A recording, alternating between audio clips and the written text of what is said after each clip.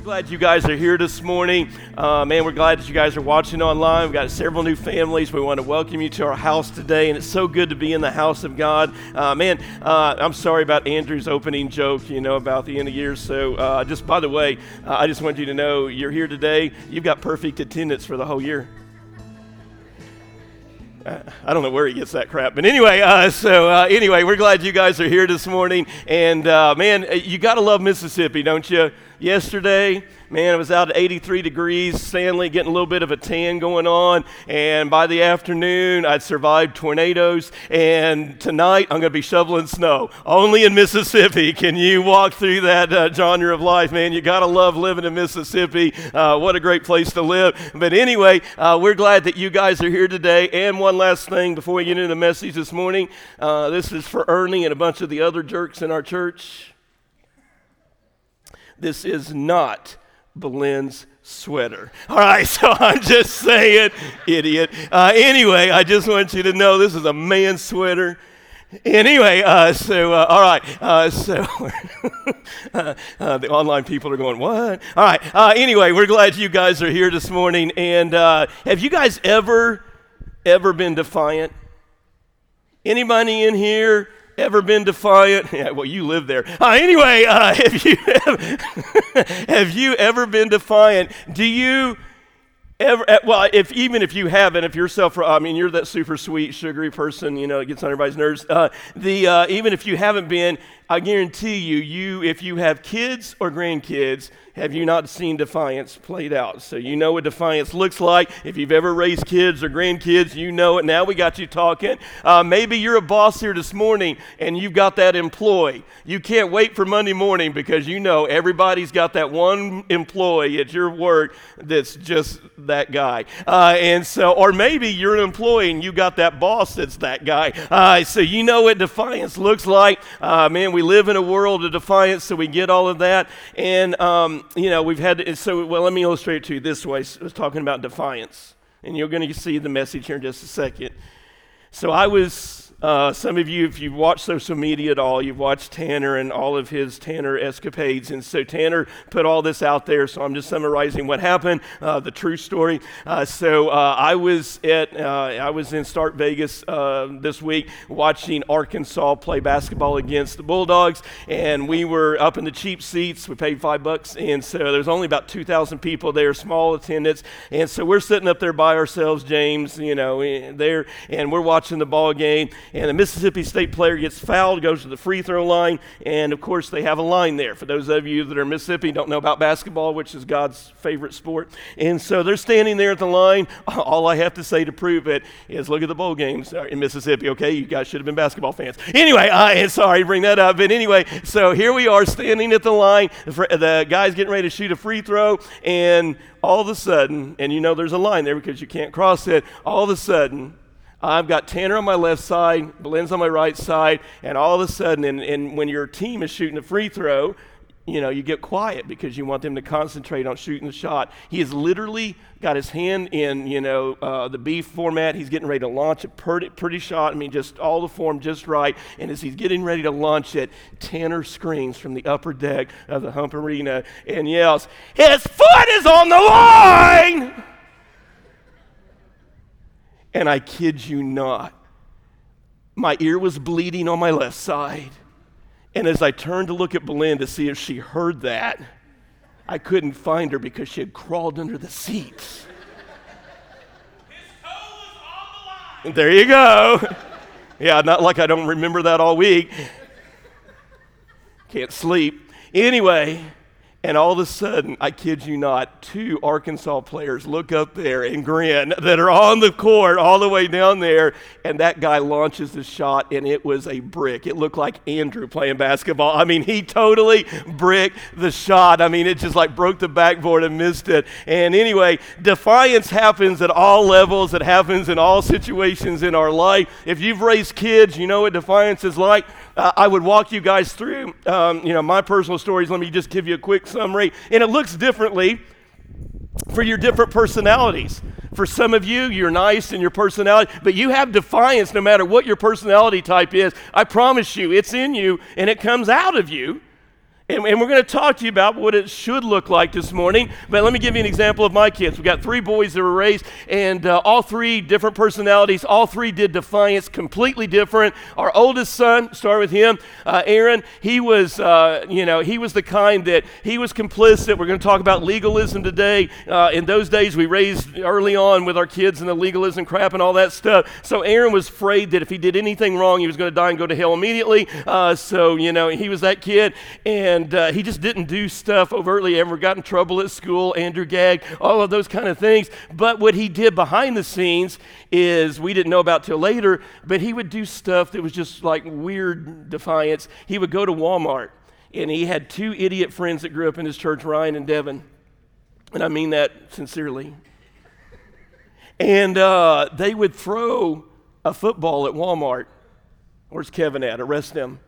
And they would throw a football from the sporting goods over the top of the shelves, Gary, all the way, and see if they could reach the pharmacy. And one guy would stand there and they would toss it, and just don't do that.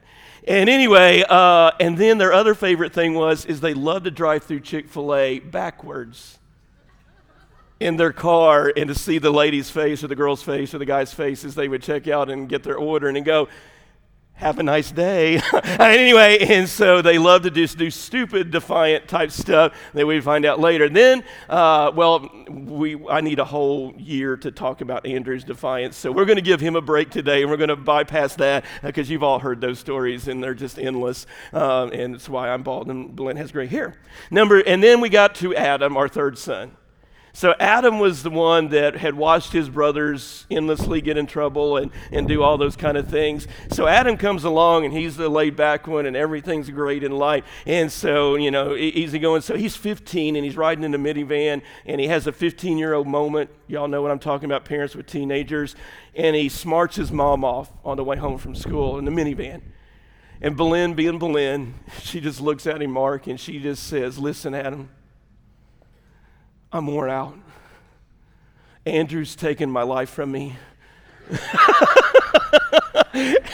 I just don't have the energy to do this anymore. So please don't put me through anymore. Would you just do what I say?"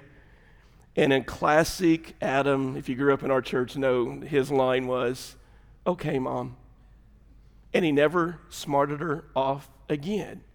That was cool, and that was nice, till he got to college and became a young man. And then it was just a total placate to anything that "Adam, you need to go to class." "Okay, Mom." "Adam, you need to study." "Okay, Mom." "Adam, you need to do this." "Okay, Mom." And then he did whatever he wanted. So defiance happens at all kinds of different levels. It happens in different ways in your life and my life. And this morning, I want to give you, those are some negative examples, but today I want to talk to you about some positive examples of defiance that are good. And we're going to make the case for this morning. This is what we're going to build off of in the text today. Is that I think about my 3 favorite examples of defiance done right. And the first one is Rosa Parks. As she gets on the bus, and praise God Almighty, she doesn't give up her seat for the white elitist people. "You go, girl." Changed our country's history that needed to be changed. Number 2, I think about the young man in China who stood up to the communist China as the tanks rolled in. And there he stood and just said, "Heck no. This is wrong. This is tyrant behavior." And one young man stood up to the communist China and said, "This is wrong, and the world needs to remember and know about it." But you know what my favorite example of defiance done right is? And I'm a little bit older, and for those of us in the house that remember 9/11, anybody in here this morning? Remember the flight that we never talk about, Flight 93. Todd Beamer, Mark. Todd Beamer watches as the terrorists take over the plane. And on Flight 93, that was a little different than the ones that flew into the towers, is Todd Beamer stands up. Defiance done right. And he says, "Y'all with me? Let's roll, and they go in and they take down the Muslim terrorists that were fixing to fly a plane into our Capitol to take out our president. It goes down in a field in Pennsylvania, but our White House is still standing. And you want to know why? Because one man had the courage to defy, and defiance done right. This morning, we're going to look into the Holy Word of God, and you're going to see a Jesus that some of you, in your southern moralistic view, that good people go to heaven. Church, nice dressed people all go to heaven. You don't find that in the book. You're going to see a Jesus today that's going to upset some of y'all. I told Andrew as I walked in, maybe my last Sunday here. But I'm going to share with you a Jesus of the Bible because it's what's up next. The cool thing about coming to oh man, where did Tupelo Free Will come from? Dang, you talking about legal anyway. Talk about going back old school today. Oh my gosh, I am going to be in so much trouble this morning. Belen, just go ahead and pack. So here's the thing this morning. What we do at our church is we just preach through the Bible. And unlike so many churches that just try to tell you how to feel good about yourself, we take up what's next. And what's next is Luke chapter 6. And this is how much God loves you all. In His sovereignty, in His divine holy wisdom, God loves Connect Church so much that a year and a half ago, He would allow me to plan for this sermon series a year and a half ago that would be in the Gospel of Luke. And what God knew on this Sunday, the first Sunday of the year, before I start a new sermon series next week, about making healthy choices in your life, and I'm not talking about eating right or getting skinny chopped, but I'm talking about helping us, I'm talking about making spiritual choices that help us be healthier in our Christian life. But what God knew, a text I've never preached out of, a sermon that you've never heard before, I promise you, defiance done right. Luke chapter 6. But you know what? It's up next. And because we don't shy away from the Word of God, Danny, we just cover it when it's in the book, and this is what's next. So defiance done right, we're going to see a Jesus this morning that is openly challenging the legalism of his day. If you think that you won't raise the ire of legalists by ignoring the rules, then you've never studied Luke chapter 6. If you think you can simply do what is right, mind your own business, and legalism won't affect you, then you do not understand the Bible and you're lying to yourself. Legalists will ostracize you. They will make you feel miserable because they're miserable. Let me say that again. Legalists want everybody to be as miserable as they are. That's why they judge you and talk about you. And I know because I have been one and I'm recovering one. And when I say recovering, I still struggle with legalism. Legalists will single you out. They will accuse you and mischaracterize you. They will label you and try to convince you that you're crazy at best, but most importantly, you're sinful. Legalists, again, want everybody to be as miserable as they are. The fact is, if you don't want your life to be ruled by legalists, you will have to defy their self-appointed authority, as Jesus does in our text this morning. He shows us how to have the right attitude as we defy legalism and stay committed to the Father's mission. You hear what I just said this morning? The reason you need to defy legalism, because it will rob you of following the Father's mission of the gospel. When you are more worried about judging one another, you lose sight of the gospel. Amen, Kevin? It's so easily done. The Pharisees never doubted. And as I say this stuff right now, I want you today, so I don't tick you all off and lose you at the beginning here this morning too bad, because we'll get there. I want you to think about the legalism you've been exposed to in your life.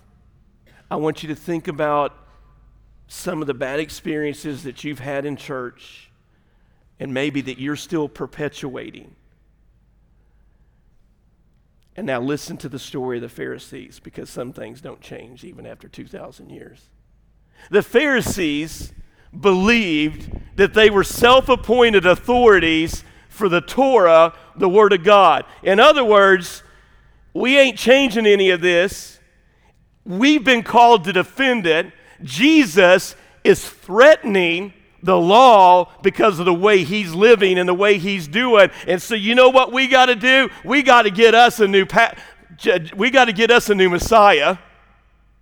We got to get rid of this Messiah because we don't want anybody threatening our control, our lockdown, because I'm telling you what, my grandparents and my pappy and my Aunt Susie, they were in this church and they founded this church, Rebecca, and I'll guarantee you this is the way they did it and this is the way we're going to do it. And so the Pharisees believed that they were the defenders and Jesus was somehow desecrating the law because he loved people and he healed them. And here's where the real rub came. Jesus did not give them respect, Southerners. He didn't fit into their ranks. His claims of being Messiah rubbed them the wrong way. He got off on the wrong foot with them, and he continued to plow through them because he refused to follow their power control. He had a dismissive attitude to them. He brushed aside their over-the-top traditions, and he stood on the Word of God in the Scriptures. And then ultimately, what really upset the legalist is Jesus healed the kind of people that they hated. Let that sink in for a second. Jesus loved and healed the kind of people they hated. And on top of that, he forgave them of their sins. And then he hung out with sinners. He forgave them of their sins. And he hung out with sinners. And in today's text, Jesus draws a line. And he says, no more. This is the difference between legalism and grace. And hear me this morning. What's going to happen next as I read this text. And it's scary. The Pharisees are going to accuse Jesus of being liberal.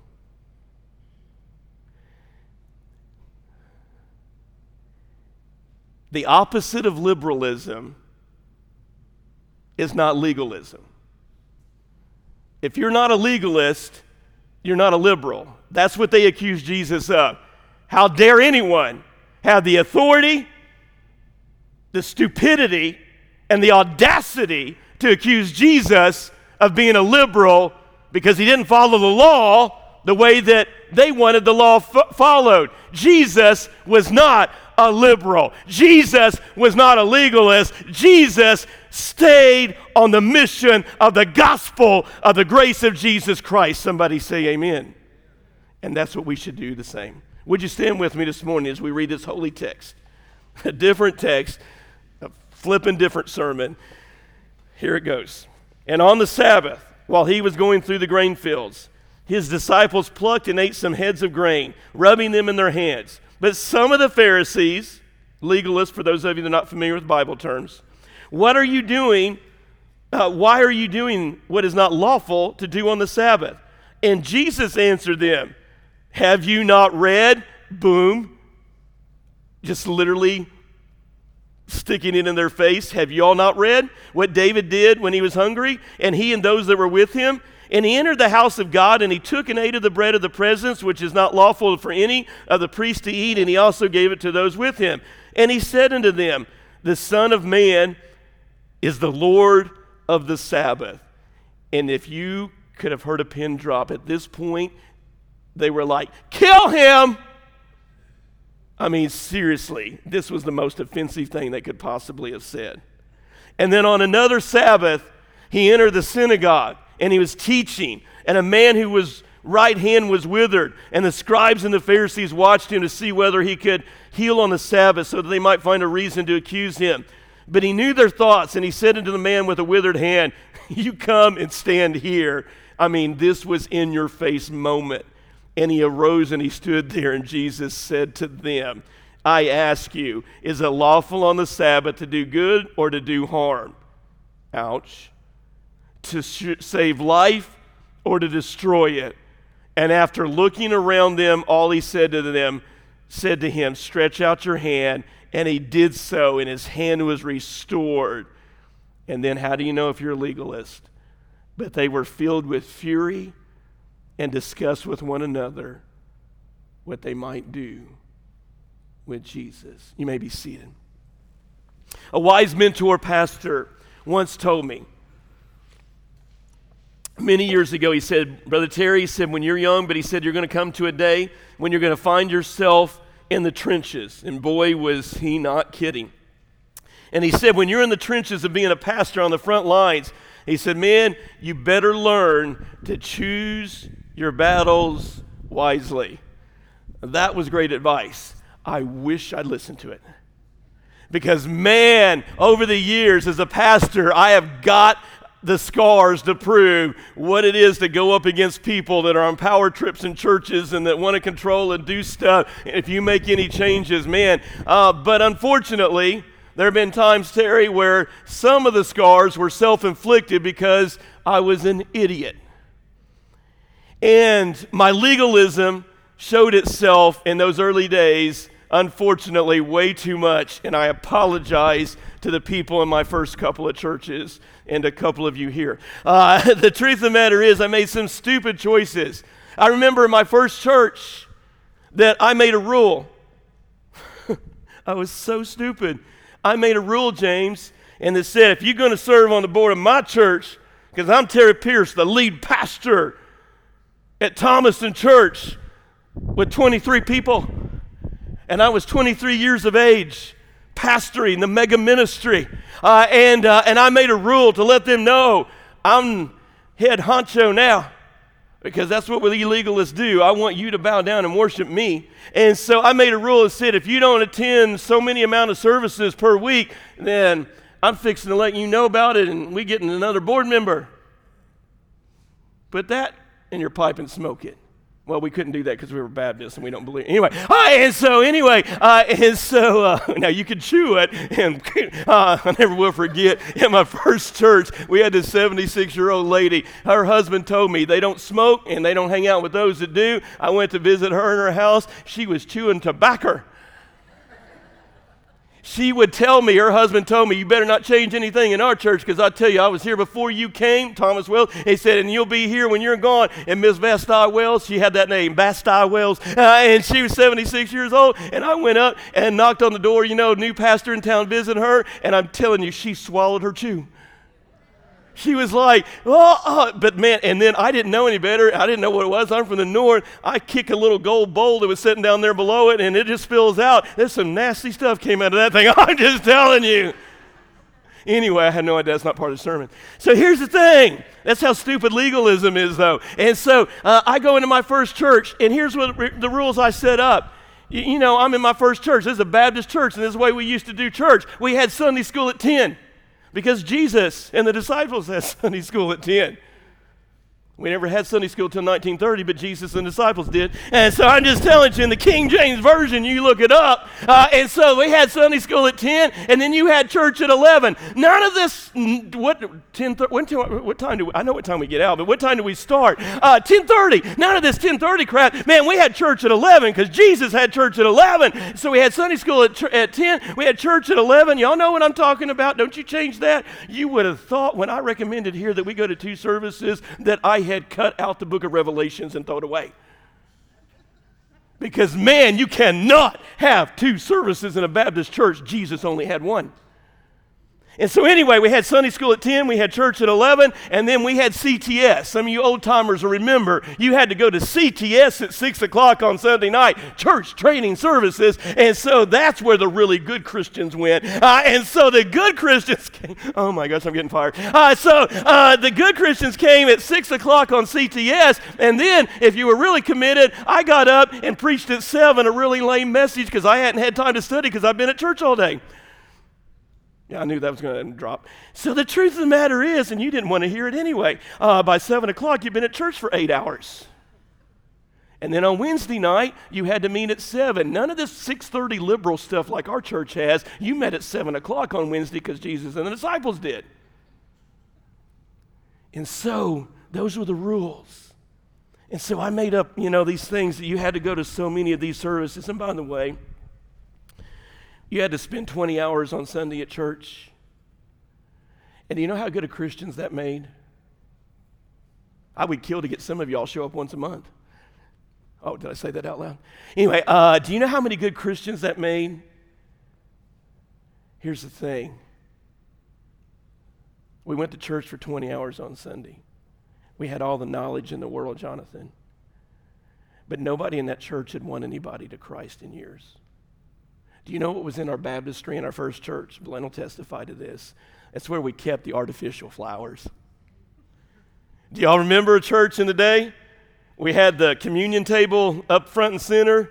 You should have seen when I asked our church here to change that. Oh, my goodness, the Ark of the Covenant fell out of heaven. I'm just telling you. But anyway, we had the communion table up front because you had to have the communion and you had to have the big giant wood pulpit and all of that. And why? Because all the flowers were kept in the baptistry.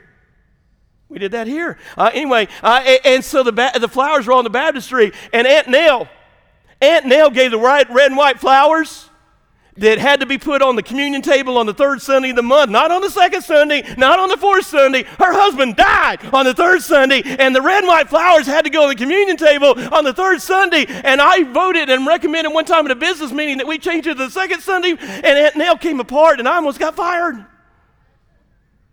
because we wanted to move the red and white flowers to the second Sunday. And we had a knockdown, drag out in this church when one of our families wanted to have a flower on a certain Sunday when their husband died or their Aunt Susie died or whatever, their cat died. And we literally had a knockdown, drag out in this church in a business meeting. And I'm trying to arbitrate between the two families fighting over what flower we're going to put on that Sunday while the whole world goes to hell and we've never won anybody to Jesus, but we're worried about our stupid flowers. That's legalism. The baptistry had so much dust on it. We can't get people baptized, Mark, because we got to keep the flowers in the baptistry. Legalism destroys our lives, our community of faith. It was so ingrained in me. You guys never watched this except for the TBS version. But there was a movie out of several years ago called Joe Dirt.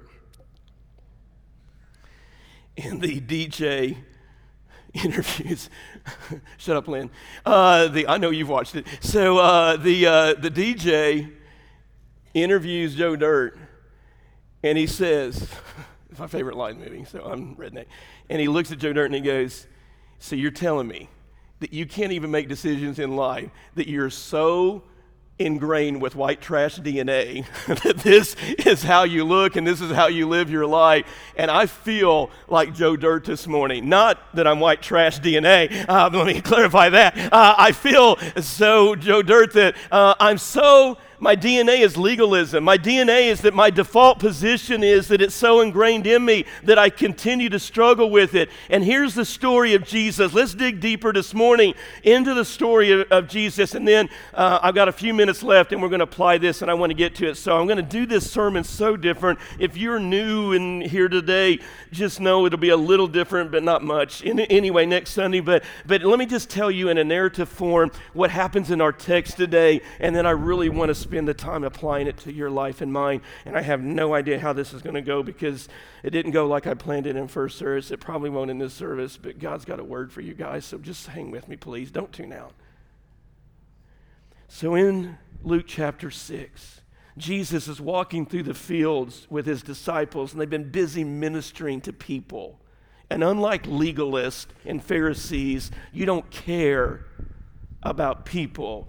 You care about your traditions and your rules. And Jesus and the disciples have been ministering to people and taking care of their needs. They're hungry and they're tired. Legalists are never hungry and tired because it's all about defending their rules and their traditions, and they don't give a rip about how people are dying and going to hell and taking the gospel to them. Did I mention that? And so Jesus takes them out into a farmer's field.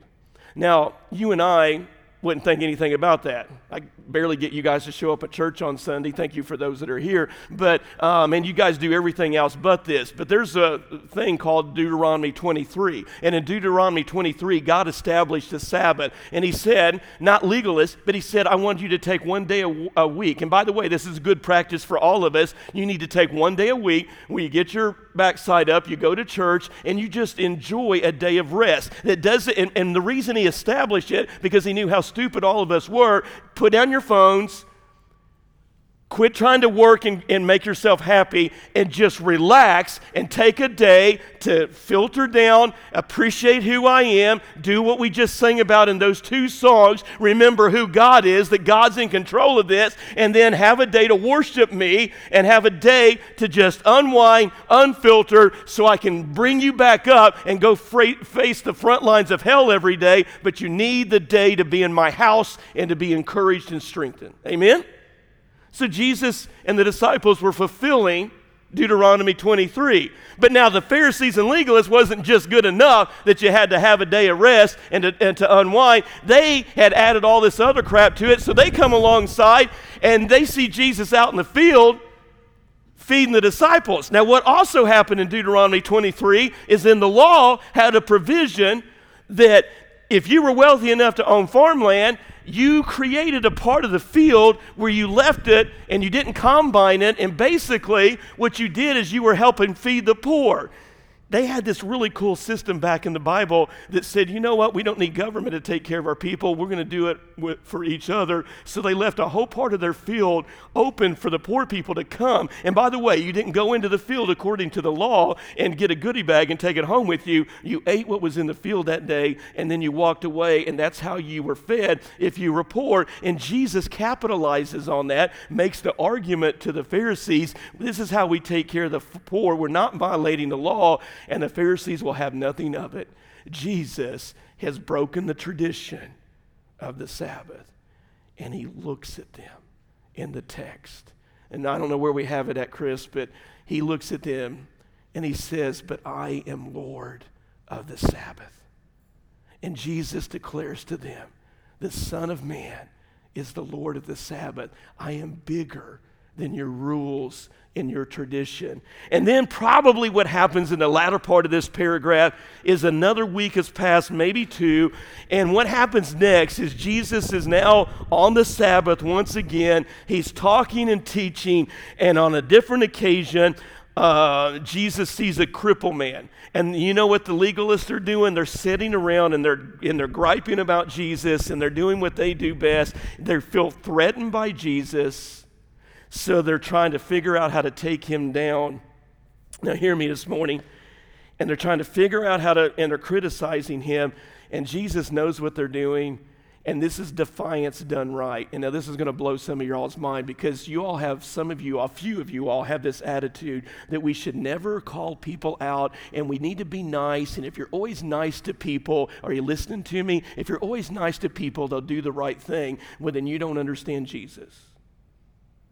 Because listen to me, some of you all in your personalities and your southern charm need to get over yourselves, because the truth of the matter is that's not the God of the Bible. Jesus was defiant. He calls them out, because you know what? You can be nice to some people and you're never going to get anywhere. Sometimes it takes being in their face and calling them out. Jesus brings the crippled man into their midst. And while they're sitting there criticizing him, he says, put out your hand in the text And Jesus heals the crippled man defiantly, openly in their face, Miss Marie, and saying, on the Sabbath, you say I can't do this. What's more important for me to do? To follow your rules or to heal somebody? And they are living. Now go to verse 14 for me, or verse 11, Chris, and here's how they respond. This is what legalists do. But they were filled with fury and discussed with one another what they might do to Jesus. So this is our text, and this is the story that we apply to our lives. Now here's what I want to close with. Dr. Danny Akin, great Bible scholar, president of Southeastern Seminary. I'm going to borrow 3 of his points this morning to close out this message. Hang with me, Chris. And Dr. Danny Akin does it in a way to help us sort of relate and to figure out how to apply this text. He says, here's 3 steps to being a good legalist. So I'm going to give you 3 steps to being a good legalist, and then I'm going to talk to you about why you don't want to live this way. Number 1 is we require everyone, this is what a good legalist does, require everyone to follow our personal religious example, and then we judge them when they fail. That's so good. We require everyone to follow our personal religious example, and then we judge them when they fail. The truth of the matter is this is how we live our lives. And I have struggled so much to know how to do this.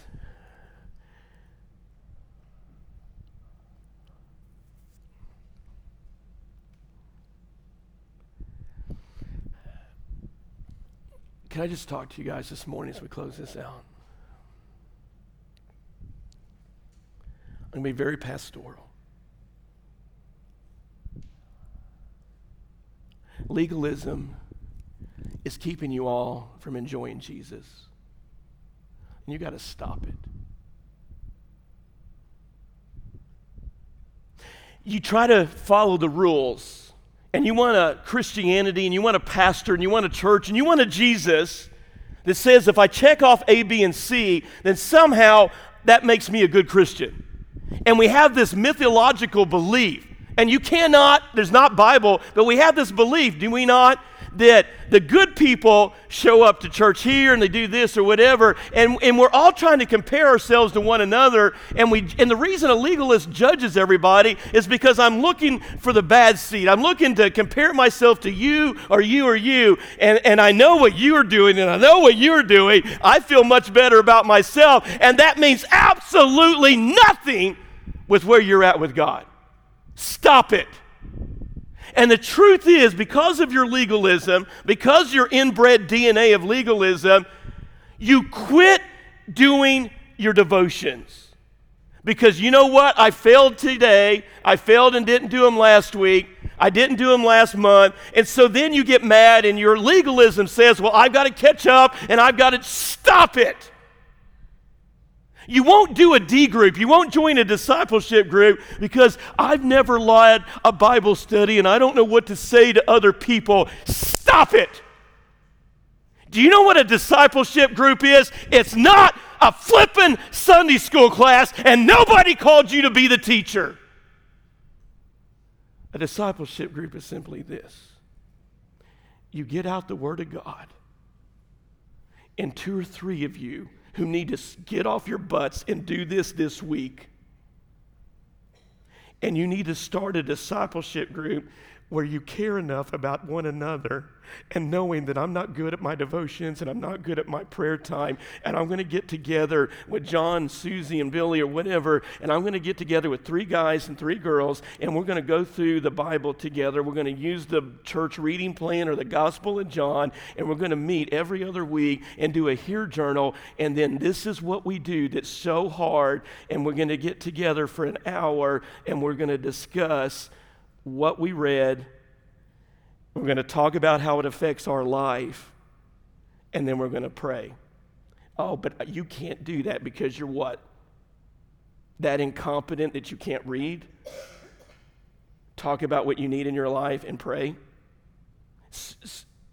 need put up the screen because I'm fixing to get ticked. Here's the thing, stop making excuses and start making changes. I don't know what else to do for you guys. What's it going to take for you to spend time with Jesus every day? Stop making excuses and start making changes. There's a whole group of you that will not sign up for connect groups. We've made it as easy as we can. I don't know how to beg y'all to do this. Your legalism says, well, I'm afraid that if I get in a group that they're going to find out about me and I just am not comfortable around people. Stop it. You need the fellowship of other people loving on you, pouring into you.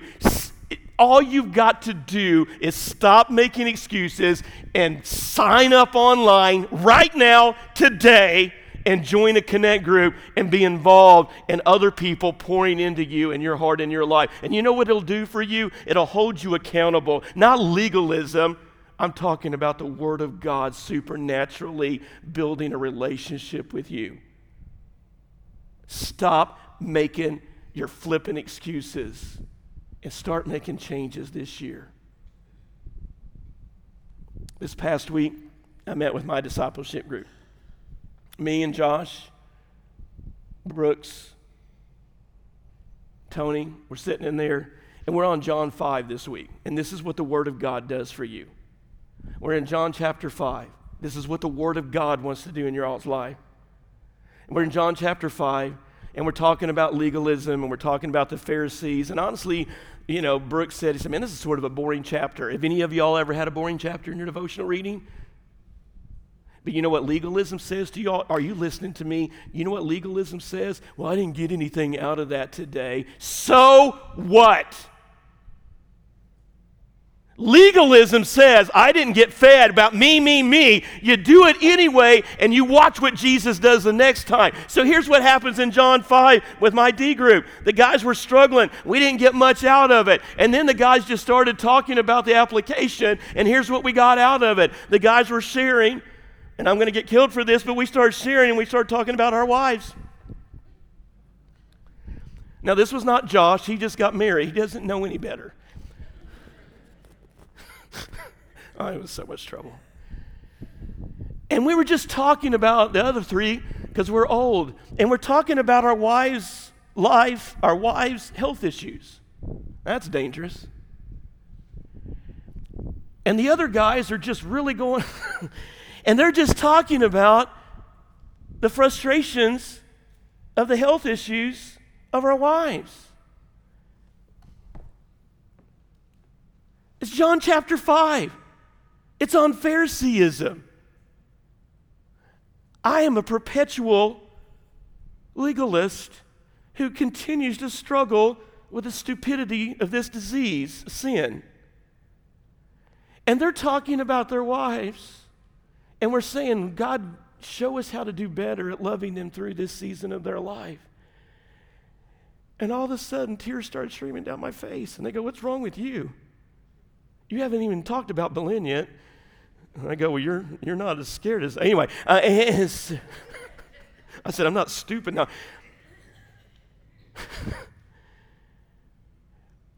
And you know what the Holy Spirit did in the room? And this is what you all are missing as legalistic Baptist morons.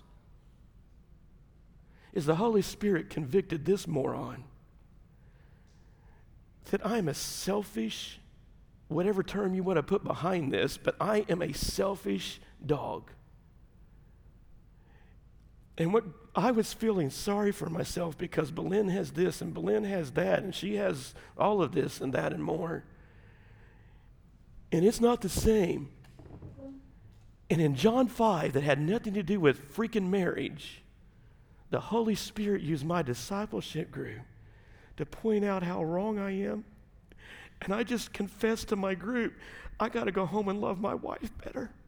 I need to be a better husband because that's what the Holy Spirit does if you're in the Word. It's not about you getting a divine revelation every time you're reading. He just takes the mess you're in, and no matter whether it applies to it or not, he supernaturally says, let me fix your stupidity. Let me change your attitude. Let me help you see who I am. You need to be in a discipleship group. Enough of the stupid excuses. Start one. You need to be in a connect group. Join one. And you need to get your Hear Journal on the way out today. And you need to start tomorrow. I don't care how many times you're behind. I don't care what books you've read. We're in the New Testament. All of us together. Get a Bible app. Get your own program. I don't give a rip what it is. But get into the Word of God and let Him love on you. I don't know what else to say to you. I'm tired of trying to help you out of your messes and your problems. Tanner, come on out. And here's the thing. We're going to skip the last 2 points. And let me close with this. What we need you guys to do is we need you to remember what Alan sang about just a minute ago. When they sang about the fact that I come to worship and I spend time with God because He reminds me of His promises.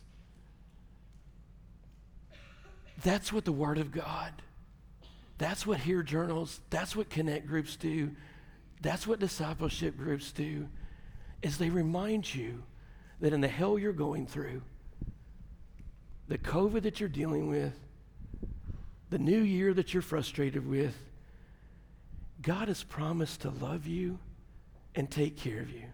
I was talking with Bubba and Danny and us 3 old guys. How did we ever get there, guys? And we're talking about 2022's got to be better. For all 3 of us, it sucked. In and out of hospitals or diagnoses, heart surgery, spinal surgery, and a car wreck. Please let 2022 be better. But I'm still here this morning. And you want to know why?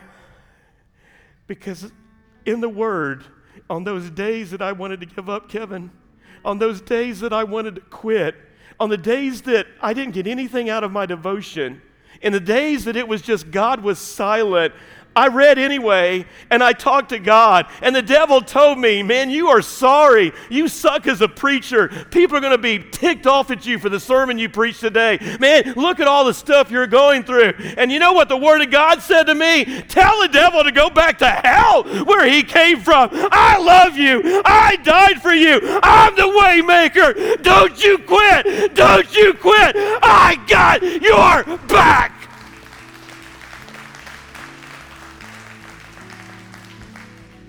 And that's what He wants to do in your life every day. Why are you running from that? Why would you make excuses in your D group, in your Connect group, and in your daily quiet time? Would you just allow Jesus to tell you He is here? He is the way maker, and He's got you. Anybody else join me? I'm making a commitment. That's where I want to live in 2022. Would you stand with me this morning as we sing? Thank you for listening to the Sermon Playback Podcast from Connect Church in Tupelo, Mississippi. Connect Church has 2 worship services on Sunday mornings at 9 a.m. and 10:30. We sincerely hope you'll visit. For more information and details, or if you have any questions you'd like answered, please visit our website at www.triconnect.church.